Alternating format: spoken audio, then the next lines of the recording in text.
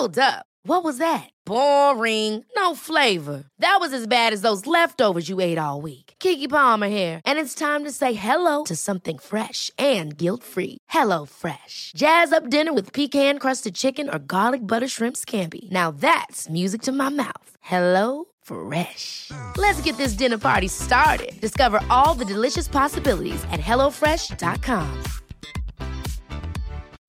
Life is full of what-ifs. Some awesome, like what if AI could fold your laundry?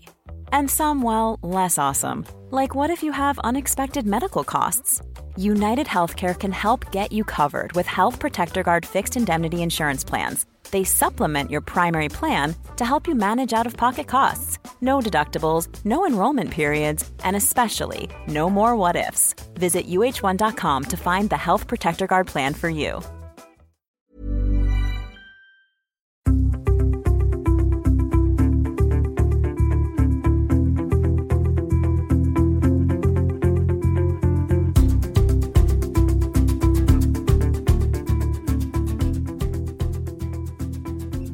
Hej Lotta! Hej Victoria! Hej alla lyssnare och varmt välkomna till ett nytt fräscht avsnitt av Hälsosnack. Idag kommer vi att grotta ner oss lite mer på mikronivå när det gäller hälsa och näring. Precis, det kommer handla mycket om vitaminer, mineraler och varför det är så viktigt att äta bra mat. Men också varför det kan vara bra med kosttillskott. Ja, för idag pratar vi med Bertil Wosk, grundare och vd för kosttillskottföretaget Holistic. Han är verkligen superkunnig inom hälsa, näringsmedicin och kosttillskott. Det är han verkligen. Och kom ihåg att anmäla dig till vårt nyhetsbrev om du inte redan gjort det. Denna vecka bjussar nämligen Bertil på rabatt på Holistics nya produktsortiment Active.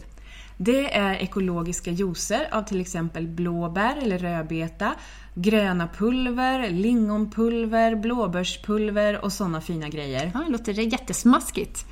Men då går du i alla fall in på Hälsosnack med lottovictoria.se för att beställa nyhetsbrevet, så skickar vi dig all information du behöver. Men skynda dig, för rabatten är tidsbegränsad. Gör det.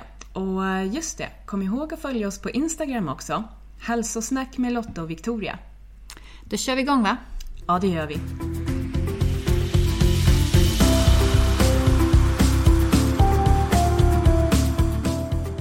Hej och välkommen till Hälsosnack, Bertil. Jätteroligt att vi får vara här och hälsa på dig. Tack ska du ha, roligt att vara här. Vi känner dig framförallt som vd och grundare för kosttillskottsföretaget Holistic. Men du började din karriär som matte- och fysikgymnasielärare. Hur kom det sig att du blev intresserad av hälsa och bytte bana? Ja, jag har alltid varit intresserad av att försöka förstå hur saker fungerar, hur universum är uppbyggd. Därför så var jag intresserad av matte, fysik och astronomi och blev gymnasielärare i det. Men jag har alltid varit intresserad av hälsa och alldeles särskilt av matsmältningen. Så efter jag jobbade som gymnasielärare så jobbade jag på Televerket med datakommunikation. Och då kände jag att, efter några år att nej, men jag vill jobba med människor, jag vill jobba med hälsa. Så då började jag läste en kurs i biokemi på universitetet och för att förstå mer om hur kemin i kroppen och cellerna fungerar. Och började läsa väldigt mycket och gick en del kurser speciellt då inom kost och näringsmedicin. Och började jobba som näringsmedicinsk terapeut. Och på den vägen är det. Mm. Vad är näringsmedicinsk terapeut? Ja, så då tittar man på näringen i kroppen och man utgår från, och det finns starka belägg för, att vid alla typer av sjukdomar och symptom så finns det en biokemisk obalans i kroppen. Och det finns också en obalans utav näringsämnen. Och när man säger näringsämnen så tänker vi inte på makronäringsämnen som proteiner, fett och kolhydrater bara, utan framförallt på mikronäringsämnen, vitaminer, mineraler och många andra saker, antioxidanter och så. Och när det blir en obalans på dem så kommer inte cellerna och organen att kunna fungera optimalt. Och då kommer man på sikt att drabbas av symptom och så småningom sjukdomar. Mm. Och i näringsmedicinen så går det ut på att återställa balansen i kroppen. För det är alltid en obalans som gör att man blir sjuk. Och kan man återställa balansen så blir man frisk. Så man är inte i första hand ute efter att symptomlindra. Nej. Bara ta bort symptom, utan titta på orsaken. Har den här obalansen, då rättar vi till den. Och det är väldigt framgångsrikt. Väldigt effektivt. Ibland funkar det ganska snabbt, men ofta får man ju, det är ju inte som att ta en huvudvärkstablett så är smärtan borta, utan man får ju jobba med att återställa balansen. Det blir mer som en rehabilitering. Man tänker sig att man har brutit benet och sen så tar man av gipset efter en månad. Ja, då måste man ju träna upp musklerna i benet så man får tillbaks den funktion som man hade innan. Och det är lite så. Så det tar lite tid. Men det är väldigt effektivt eftersom man faktiskt kommer närmare orsaken. Och hur hittar man de här obalanserna? Det finns många sätt. Det finns ju många analyser man kan göra. Tester. Idag finns det ju tester på DNA. Men till exempel inom sjukvården tar man ju olika typer av blodprov och ser om man har järnbrist eller någonting. Det är ju ett sätt. Det finns många andra sätt. Och en del jobbar med helblodsanalyser. En del jobbar med håranalyser. Och det finns många olika typer av analyser som man kan göra. Det är också väl beskrivet i litteraturen vilka symptom man har om man har olika brister eller obalanser. Och man kan genom att, om man har en viss erfarenhet, så kan man genom att lyssna på patientens historia, det som kallas för anamnes, dra slutsatser om vad det är för problem. Till exempel har man ofta kramper i musklerna, särskilt i vaderna. Ja, då vet man att det är magnesiumbrist till exempel. Just det. Och sen bestämde du dig för att starta ett eget kosttillskottsföretag. Ja, det stämmer. 1990 så när jag jobbade som terapeut, så då, på den tiden fanns inte så mycket produkter i Sverige. Det fanns en del. Jag tänkte det här går att göra bättre, så då började jag med att ta fram en multivitamin och multimineral och startade så småningom mitt första företag som heter Helhetshälsa. Och drev det i 10 år, och sen av olika anledningar så slutade jag där, och 2002 startade jag Holistic. Och vi utvecklar våra produkter själva.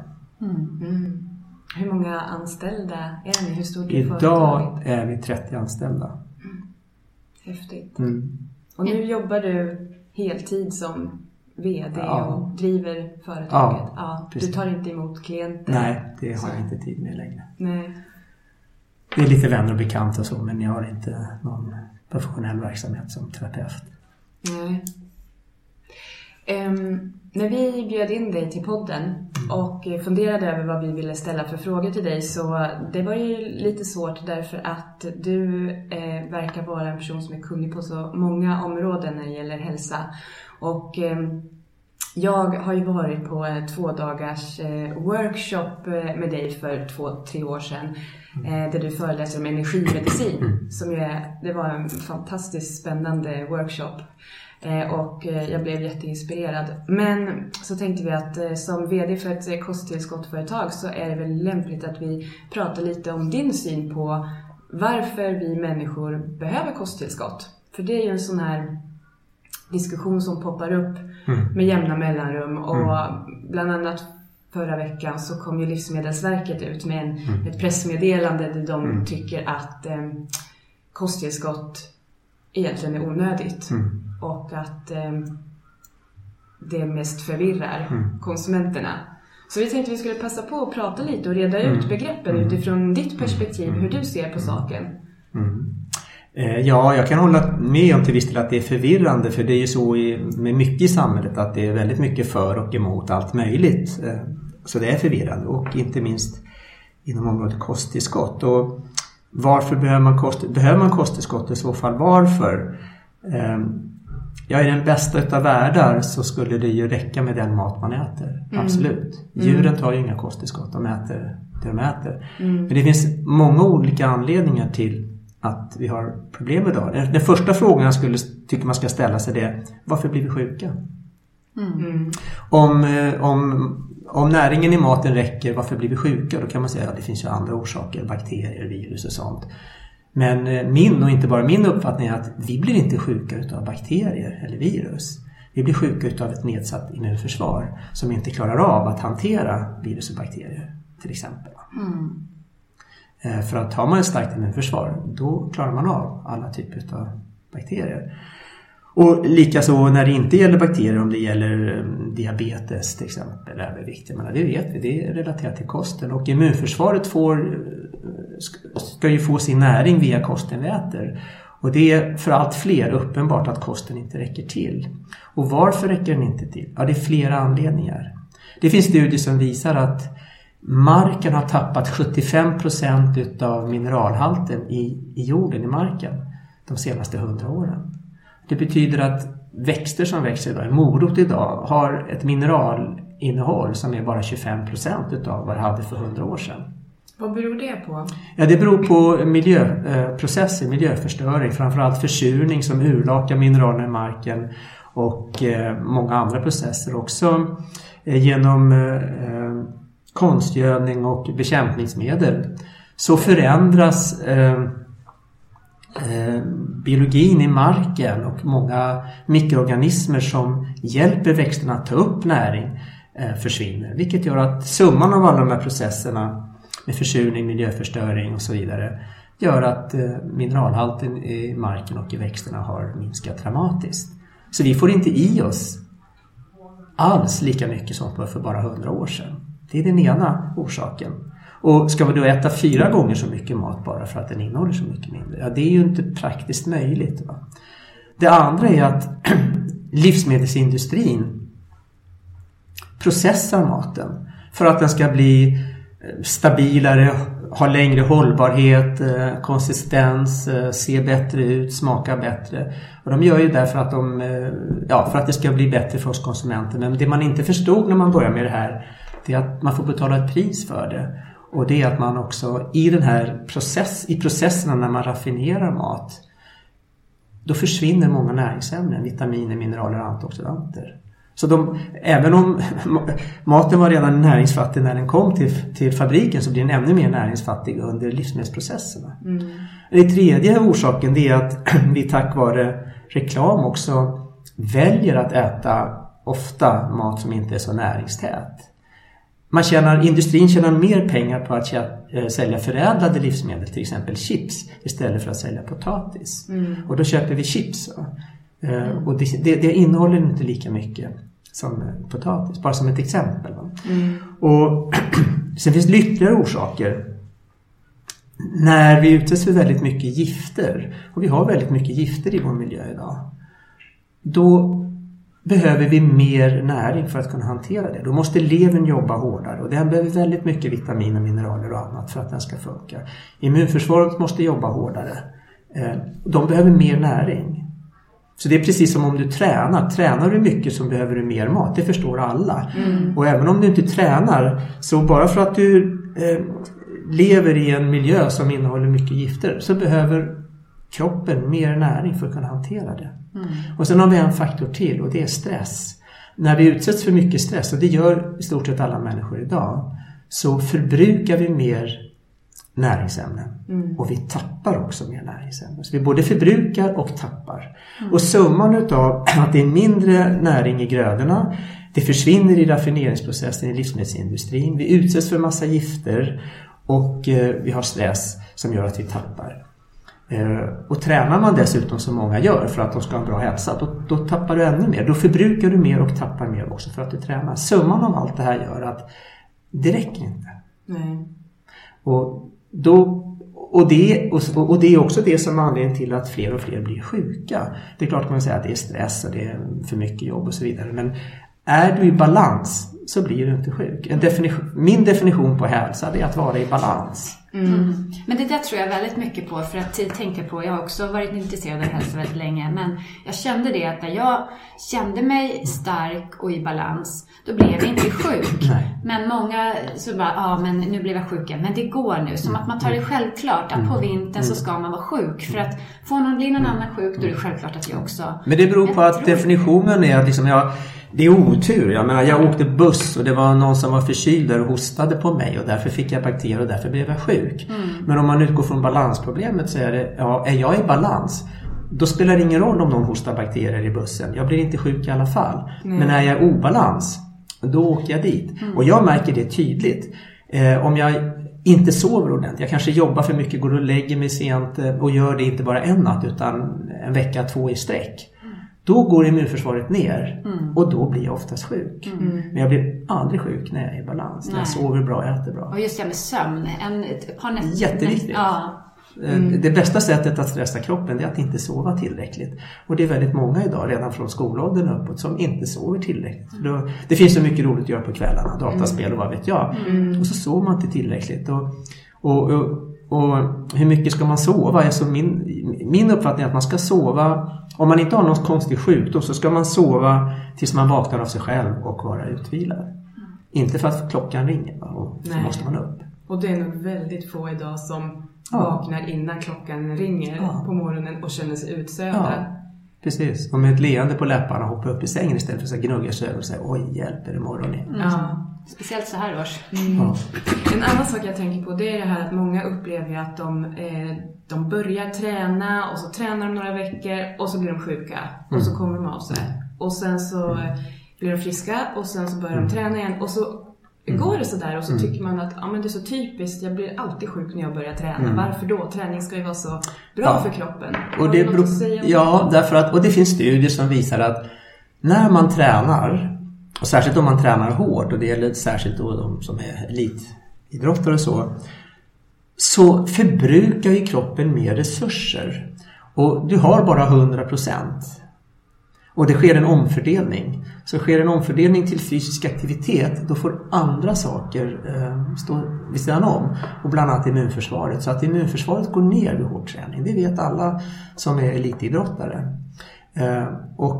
Därför att det förbrukas mer utav, alltså vi har ju bara samma saker. Det är mineraler, vitaminer, proteiner, fett, kolhydrater. Det är det vi har. Va?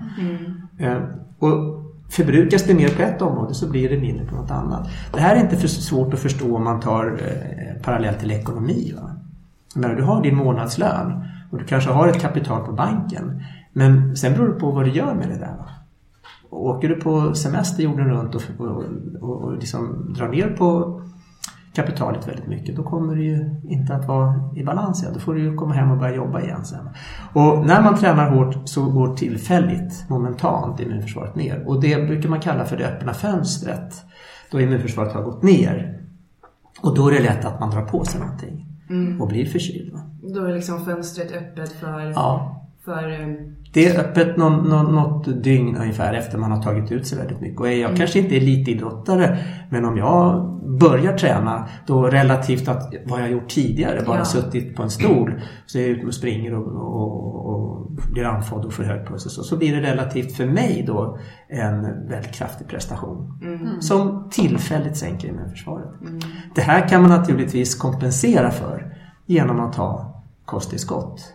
Och se till så att man kompenserar för det bortfallet. Att man sover ordentligt. Sover ordentligt, det är absolut. Det där tycker jag är en jättebra liknelse. Den brukar jag också använda. Det här att se sin hälsa som ett bankkonto. Ja. Man kan inte bara göra uttag. Nej. Man måste göra insättningar också. Annars så blir det inte bra. Nej. Och det är pedagogiskt svårt. Därför att det är ju inte så att om jag brukar ta exemplet att om du dricker för mycket alkohol och sen är du bakfull nästa morgon, då fattar alla, jag drack för mycket sprit igår kväll. Va? För det är väldigt snabbt resultat. Men här är det inte det. För att om du säger att du har 20 000 kronor i månadslön och så har du 100 000 på kontot och så förbrukar du 25 000 kronor i månaden. Det kommer inte märkas någonting, för du gör av med din lön och så tar du 5 000 från ditt kapital. Och det går ju bra i 20 månader. För då du trasserar ditt konto med 5 000 varje månad. Efter 20 månader har du tömt ut det där. Då kommer problemen. Kanske lever på kreditet. Jag lever på kreditet och sen kommer problemen. Och det gör att sträckan från att börja tappa balans till att symptom och sjukdom manifesterar sig för de flesta. Alltså är du frisk och så kan det ta 10-20 år innan symptomen kommer. Och då säger folk, jag förstår inte, jag har varit frisk hela livet, men när jag fyllde 40 då blev jag helt plötsligt sjuk. Och sen dess har jag varit sjuk. Nej, det var inte helt plötsligt. Det har varit att du har gått i nedförsbacke tills det blir så illa att det manifesterar sig i symptom. Och det här är pedagogiskt inte så enkelt, särskilt inte för ungdomar och unga människor, för att när du är 20 så är du Stålmannen. Det finns inga hinder. Och när du är 40 då har du problem. Ja, så många sa ju som, nej men nu är jag gammal, då kommer krämporna. Ja, lite, och då är det liksom, det får man räkna med, för det är så att åldras, men att bli gammal är ingen sjukdom. Nej. Det är ingen sjukdom att vara 70 år. Det vi kallar för ålderssjukdom och så här, det är degenerativa processer. Och frågan är hur fort det degenererar. Jag kan degenerera väldigt långsamt, då kan jag må bra när jag är 90. Eller så kan jag degenerera väldigt fort och då har jag problem när jag är 20. Så det är inte åldrande processer, utan det är degenerativa processer som orsakar. Och det är klart, under ett långt liv hinner jag ju degenerera mer än under ett kort liv normalt sett. Men jag kan välja lutningen på hur mycket jag vill degenerera.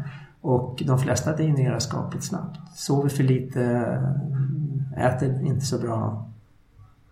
Motionerar kanske inte, och då går det fort.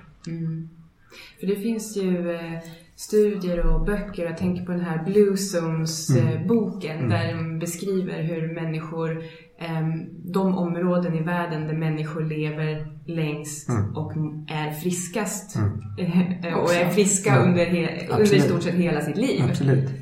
Så och det är inte omöjligt. Människokroppen kan absolut. klara av det. Det är inte liksom Absolut. naturligt att vara sjuk vid 70. Nej, absolut.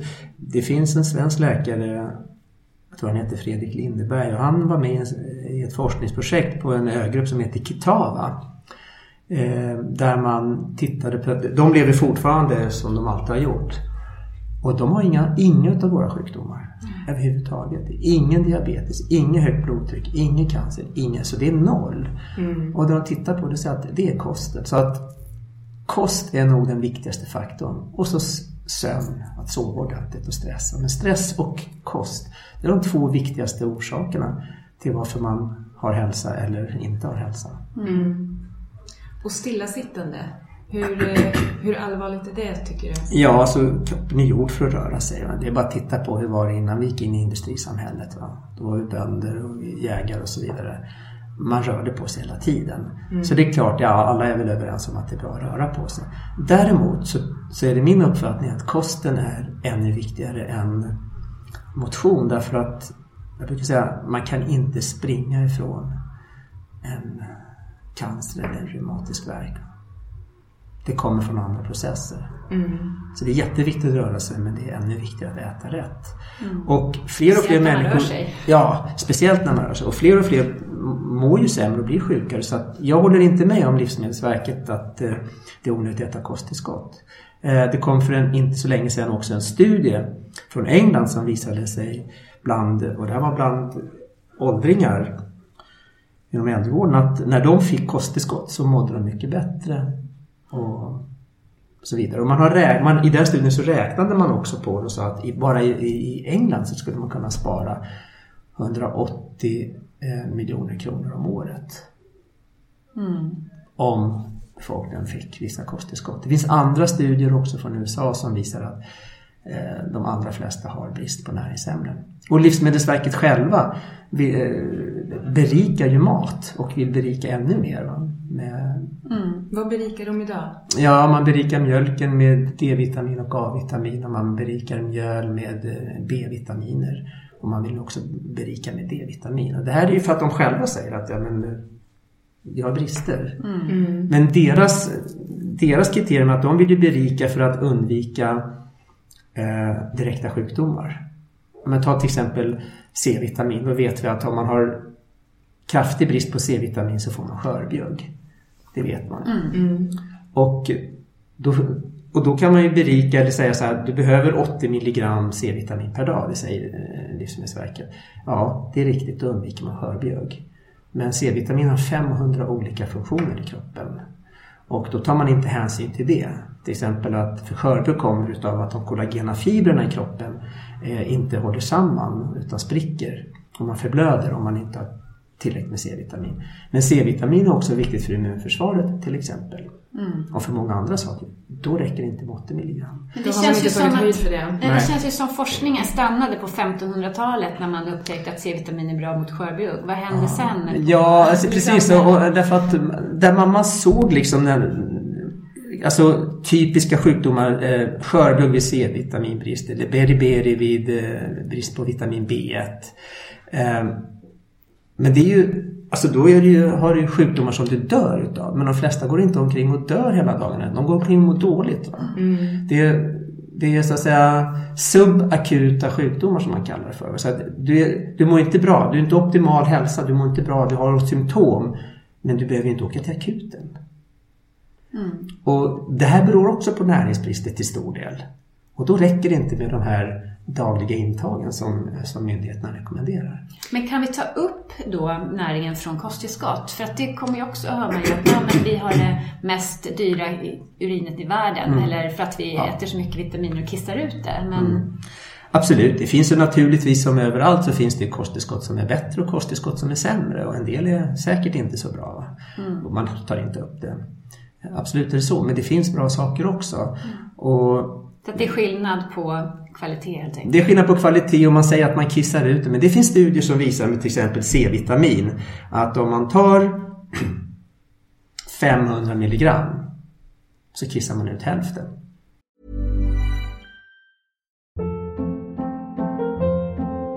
Hold up. What was that? Boring. No flavor. That was as bad as those leftovers you ate all week. Keke Palmer here, and it's time to say hello to something fresh and guilt-free. Hello Fresh. Jazz up dinner with pecan-crusted chicken or garlic butter shrimp scampi. Now that's music to my mouth. Hello Fresh. Let's get this dinner party started. Discover all the delicious possibilities at HelloFresh.com. Quality sleep is essential. That's why the Sleep Number Smart Bed is designed for your ever-evolving sleep needs. Need a bed that's firmer or softer on either side? Helps you sleep at a comfortable temperature? Sleep Number Smart Beds let you individualize your comfort, so you sleep better together. J.D. Power ranks Sleep Number #1 in customer satisfaction with mattresses purchased in-store. And now, save 50% on the Sleep Number Limited Edition Smart Bed for a limited time. For J.D. Power 2023 award information, visit jdpower.com/awards. Only at a Sleep Number store or sleepnumber.com. Så det är riktigt. Men du behåller 250 milligram. Och det är inte så dåligt. Så att man får då tillskott på 250 milligram, vilket är bra. Sen är det skillnad på saker och saker, så är det ju alltid. Det enklaste exemplet att ta magnesium där, alltså det är väldigt vanligt med magnesiumbrist. Det är inte så vanligt med kalciumbrist, eftersom kalcium är lättare att få i sig.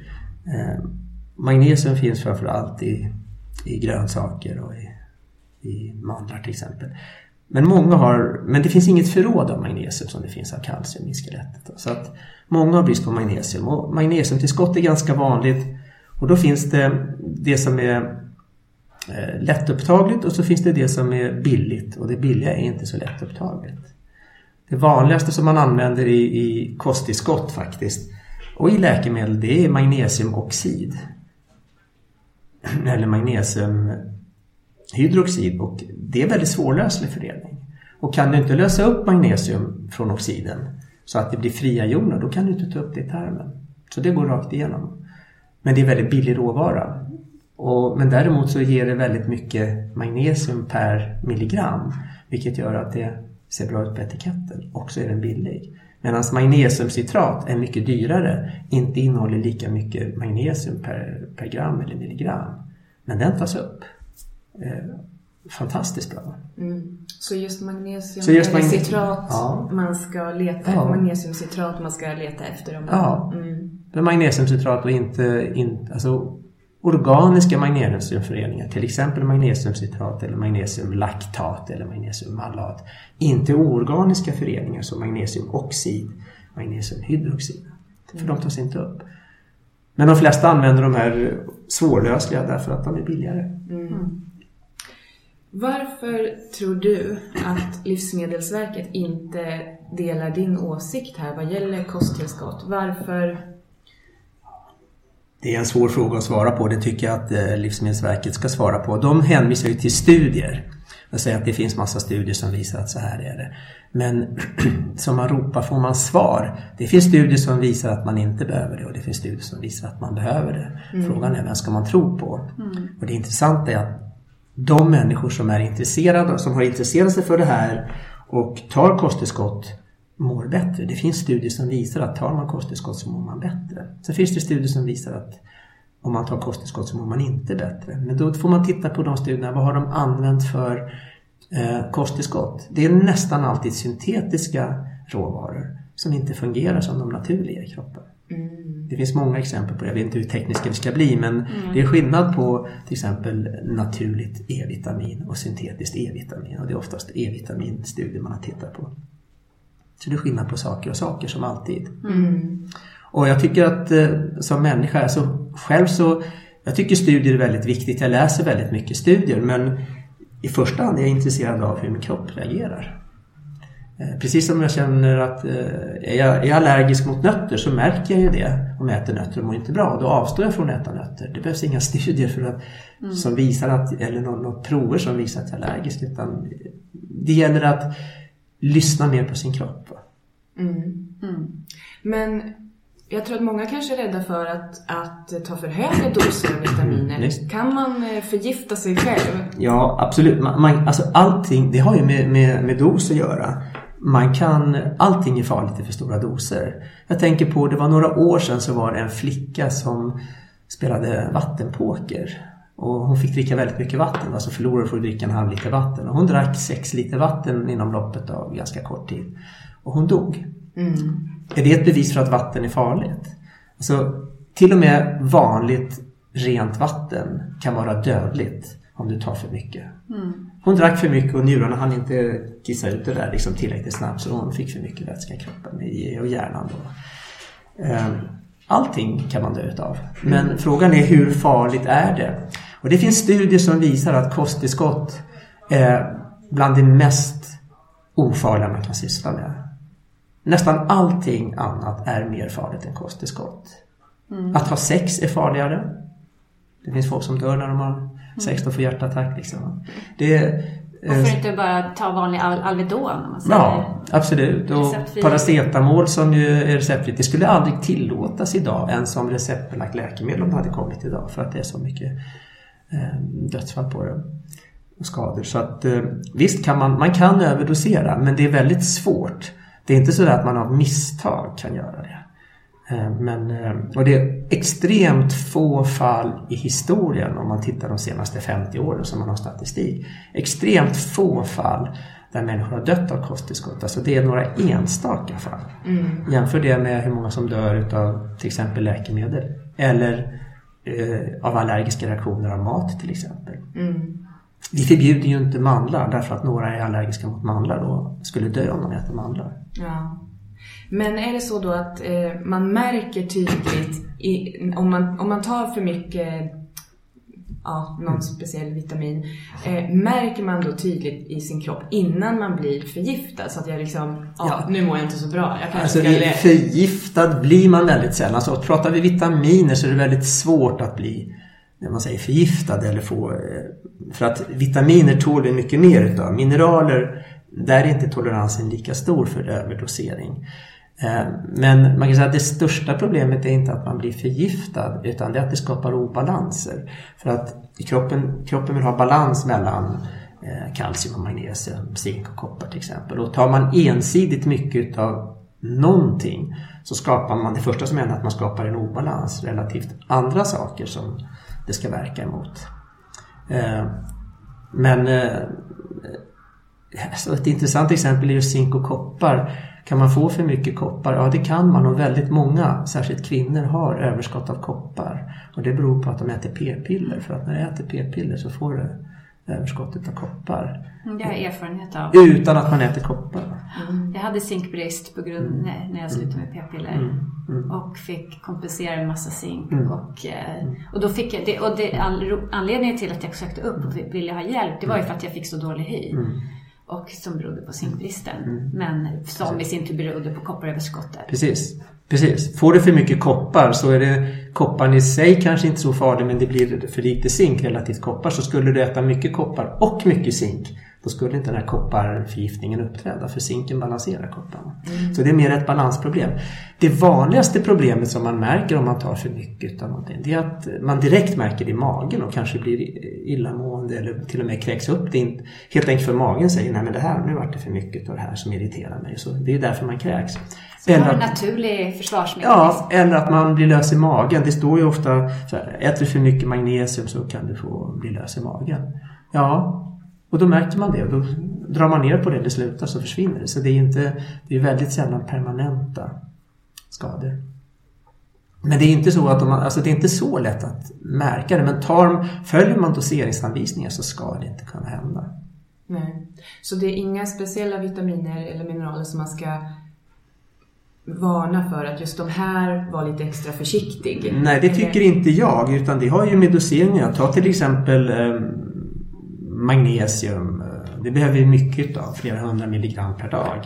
Ta selen, ja där behöver vi kanske 100 mikrogram per dag. Alltså mer än 1000 gånger mindre. Så att, och därför så görs ju selen med lägre doser. Så att selen är ju jätteviktigt. Men skulle man äta lika mycket selen som man äter utav kalcium och magnesium, då skulle man få allvarliga problem. Men det är väl så med vitaminer också, att C-vitamin kan vi äta mycket mer, men E-vitamin är... Ja, vissa precis. Alltså C-vitamin har vi stor tolerans för, och äter du för mycket C-vitamin så blir du lös i magen. E-vitamin kan man äta ganska mycket av också, men inte lika mycket. Myndigheterna rekommenderar till exempel 10 milligram E-vitamin och själv tar jag 400 milligram E-vitamin varje dag. Men då skulle jag vilja prata lite om D-vitamin också. Speciellt här i Sverige. D-vitamin är ju intressant, för bara för 10 år sedan sa man D-vitamin, nej men det behövs inte så mycket och det är fettlösligt och det är farligt och det ska man vara försiktig med. Då har det kommit massor med studier, va? Och det finns väl inget vitamin som är så hypat som D-vitamin. Och det visar sig att den är bra för oändligt många saker. Den påverkar 2000 genuttryck, så 2000 gener är bra för allt möjligt. Och den bildas ju via solen i huden. Men vi har inte så mycket sol i Sverige. Och det räcker inte med att vi har sol. Det måste vara så att du exponerar hud. Alltså du måste gå i kortbyxor och t-shirt. Och det gör vi ju knappt. Vi smörjer ju våra barn som galna på sommaren. Ja, absolut. Vi skyddar oss. Vi har inte så mycket sol och sen skyddar vi oss, va? Så att, och just det här med att smörja barn, det är klart man ska undvika att bränna sig. Man ska liksom inte bli solsvedd. Men jag smörjer inte in mina barn, alltså, i alla fall inte de första 20 minuterna. 20 minuter sol och sen kan man smörja in dem.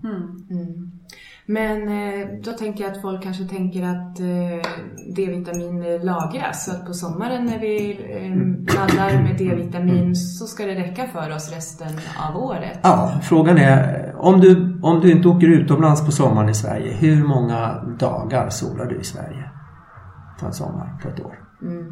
Det beror på vad det är för väder. Det är inte överdrivet mycket. Den här sommaren som var det ju inte... Ja, man kan räkna dem på en hand nästan. För det blev ju soligt i augusti och då står ju inte ens solen så högt längre så att den kan tillverka D-vitamin. Nej, så är det. Du tillverkar D-vitamin bara mellan vårdagjämning och soldagjämning. Och även då, det halvåret, så är det inte så ofta som du är ute och solar kan gå med bar hud. Man har också gjort studier på D-vitaminnivån hos människor och sett att den är ju högst efter sommaren och sen faller den och är lägst april-maj eller mars-april där maj. Och det finns de som har studerat det också och ser att det är en av orsakerna till att vi har mycket mer depressioner på våren. Därför att då har D-vitaminnivåerna gått ner. Och D-vitamin är viktigt även för depressioner. Det är många saker som är viktigt för det, men bland annat D-vitamin. Och åtminstone vinterhalvåret så tycker jag att man ska äta D-vitamin. Och egentligen alla dagar som du inte solar bör du äta D-vitamin. För vi kommer ju, om man tänker sig människans utveckling, kommer mer från ekvatorn där man har sol varje dag. Va? Det var ju inget problem, då behöver man inget tillskott. Nej, och sen även här, alltså för 100 år sedan, man var väl mer naturligt i solen och skyddade sig mer naturligt också, för man låg inte och stekte, men man rörde sig. Och man var ju ute på ett helt annat sätt. Ja. Nu sitter vi inne hela dagarna. Men det är ju just, de flesta sitter inne och jobbar också. Och så har man 4 veckors semester kanske på sommaren, varav 2 blev soliga. Ja, om man har tur. Ja. Så D-vitamin är något sånt där som nästan alla skulle behöva ta som bor här i Sverige. Ja, det tycker inte bara jag, utan det tycker de flesta som forskar på D-vitamin. Men till och med Livsmedelsverket vill ju berika. De vill berika, men de är emot D-vitamin till skott. Och de rekommenderar D-vitamin till barn under 2 år. Och då rekommenderar de 400 internationella enheter IE. Men 400 IE till ett barn under 2 år. Hur mycket är det?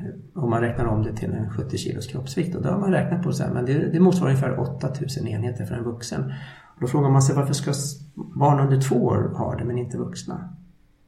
Så det är barn under 2 år, gravida kvinnor och åldringar. Men inte vuxna människor. Och det är väldigt konstigt. Och då säger man att men om man får för mycket D-vitamin, då kan man få problem. Särskilt något som heter hyperkalcemi, alltså att man får för mycket kalcium i blodet. Därför att D-vitamin ökar upptaget av kalcium i tarmen. Men då har man gjort studier på det och sett att det kan du få om du äter 50 000 enheter D-vitamin varje dag under lång tid. Oj. Det finns en studie där man har följt upp över 20 000 personer under 10 års tid. Och det visade sig att det var bara en person som hade D-vitaminförgiftning. Och det var en kvinna som hade tagit 50 000 enheter dagligen under 3 månaders tid. Och kalcium dessutom. Alltså det är oerhört svårt att få det. Och det man ska komma ihåg är att om du solar i 20-30 minuter så får du 10 000 enheter. Så åker du på semester några veckor så får du ju minst 10 000 enheter varje dag. Och det är inte farligt för människor som bor vid Medelhavet eller någon annanstans. Man har gjort studier på gravida kvinnor också, sett att de kvinnor som fick 6400 enheter per dag, eller det var ammande kvinnor faktiskt, de mådde bäst. En annan studie visade att gravida kvinnor mådde bäst när de fick 4000 enheter. Och gravida mådde bäst när de fick 4000 enheter, och ammande kvinnor, det var optimalt när de fick drygt 6000 enheter per dag. Ja, så mycket. Och jag äter ju D-vitamin, men så mycket åt inte jag heller när jag... Nej. Så att jag är helt övertygad om att Livsmedelsverket kommer att få revidera sin uppfattning, men det kommer ta tid.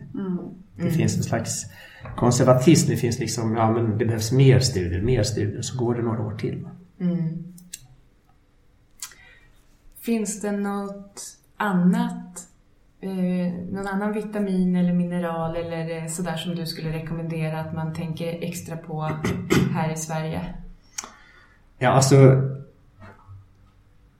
de flesta har brist på mer än en sak, och om man inte vet, om man inte testar eller går till en näringsterapeut och får det där utrett, då rekommenderar jag multivitaminer och multimineraler av 2 anledningar. Det ena är därför att det är enklare. Tar jag en multivitamin, då får jag ju alla vitaminer.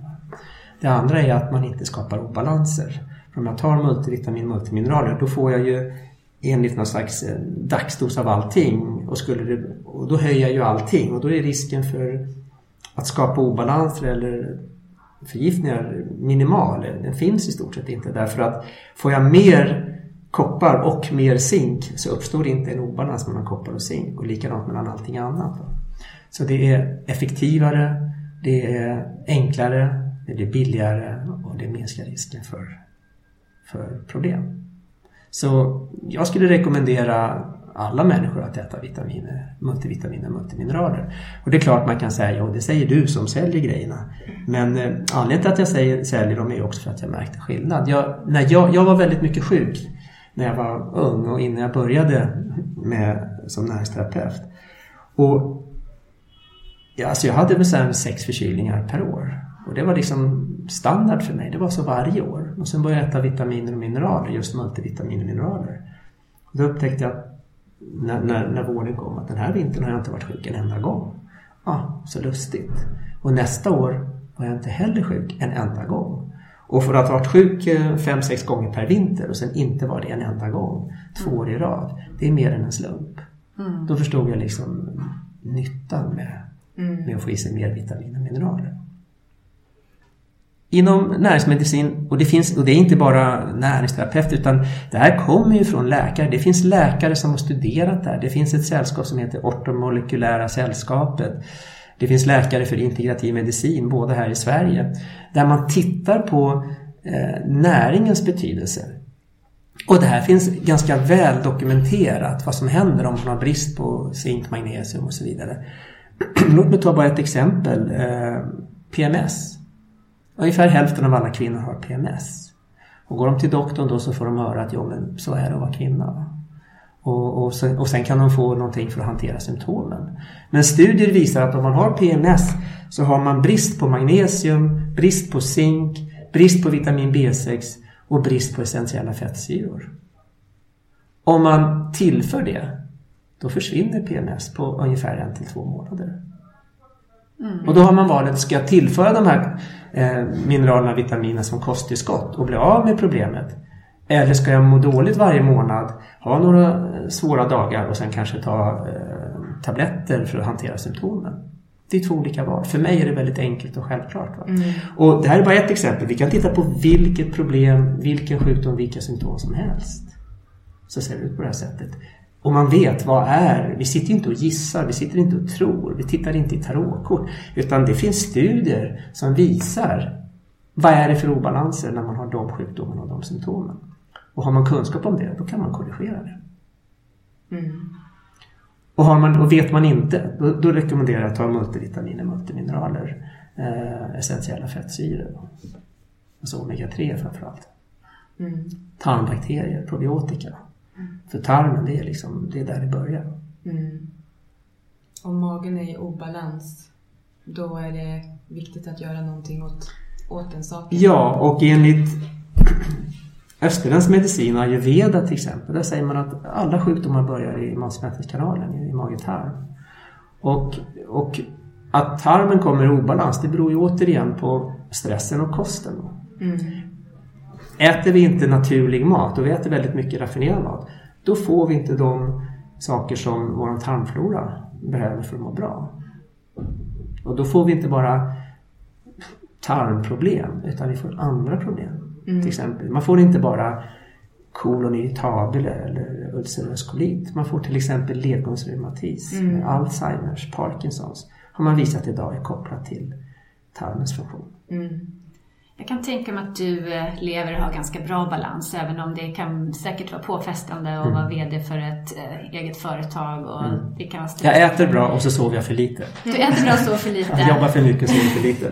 Men vad gör du själv för att hålla balansen när det är obalans runt omkring? Alltså jag gör väldigt mycket.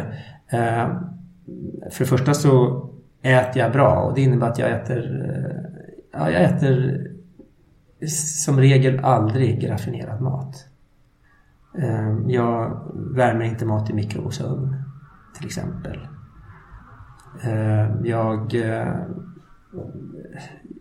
Stressen är viktig att hantera, så jag gör väldigt mycket yoga, andningsövningar, meditation för att hantera stressen och hitta den inre balansen och lugnet. Och sen tar jag kosttillskott. Jag tar kosttillskott i princip varje dag. Och det är lite olika vad jag tar beroende på hur jag känner mig, hur jag mår och vad jag tycker att jag behöver.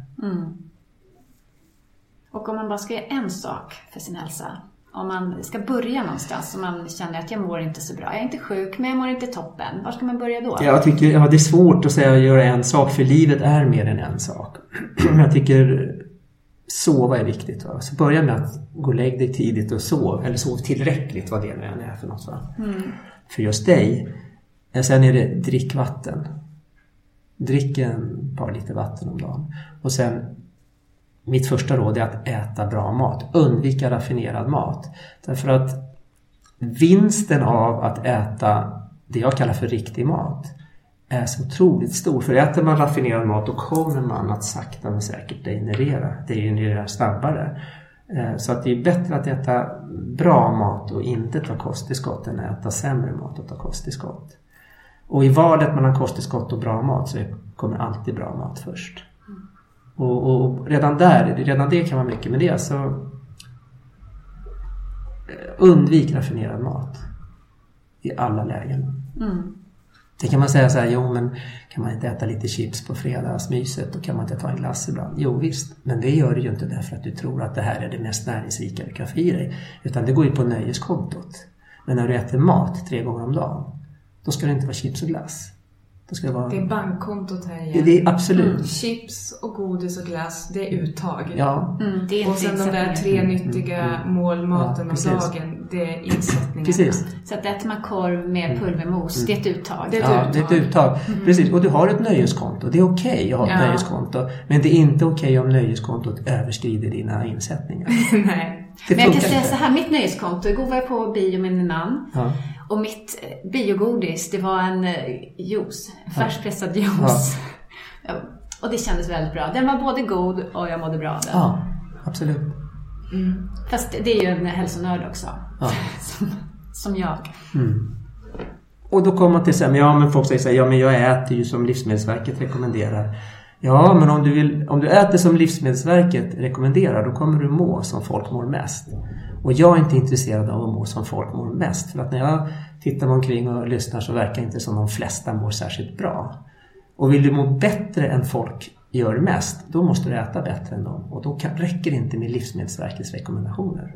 Då måste du vara vassare helt enkelt.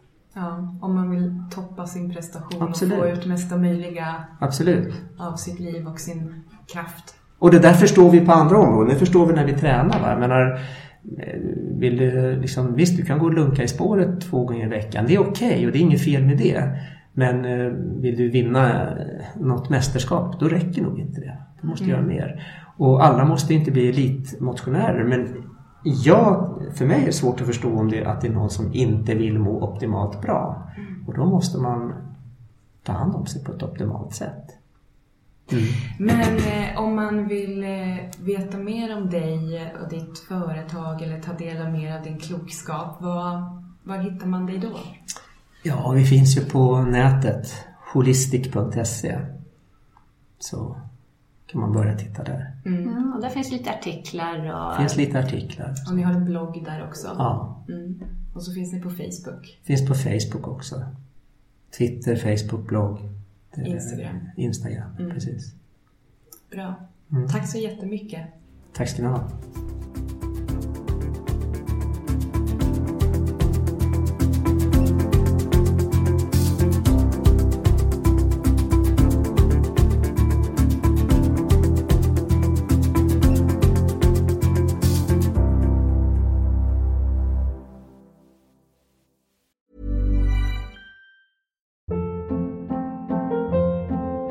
Hold up. What was that? Boring. No flavor. That was as bad as those leftovers you ate all week. Keke Palmer here, and it's time to say hello to something fresh and guilt-free. Hello Fresh. Jazz up dinner with pecan-crusted chicken or garlic butter shrimp scampi. Now that's music to my mouth. Hello Fresh. Let's get this dinner party started. Discover all the delicious possibilities at hellofresh.com. Imagine the softest sheets you've ever felt. Now imagine them getting even softer over time. That's what you'll feel with Boll & Branch's organic cotton sheets. In a recent customer survey, 96% replied that Boll & Branch sheets get softer with every wash. Start getting your best night's sleep in these sheets that get softer and softer for years to come. Try their sheets with a 30-night guarantee. Plus, get 15% off your first order at bollandbranch.com. Code BUTTERY. Exclusions apply. See site for details.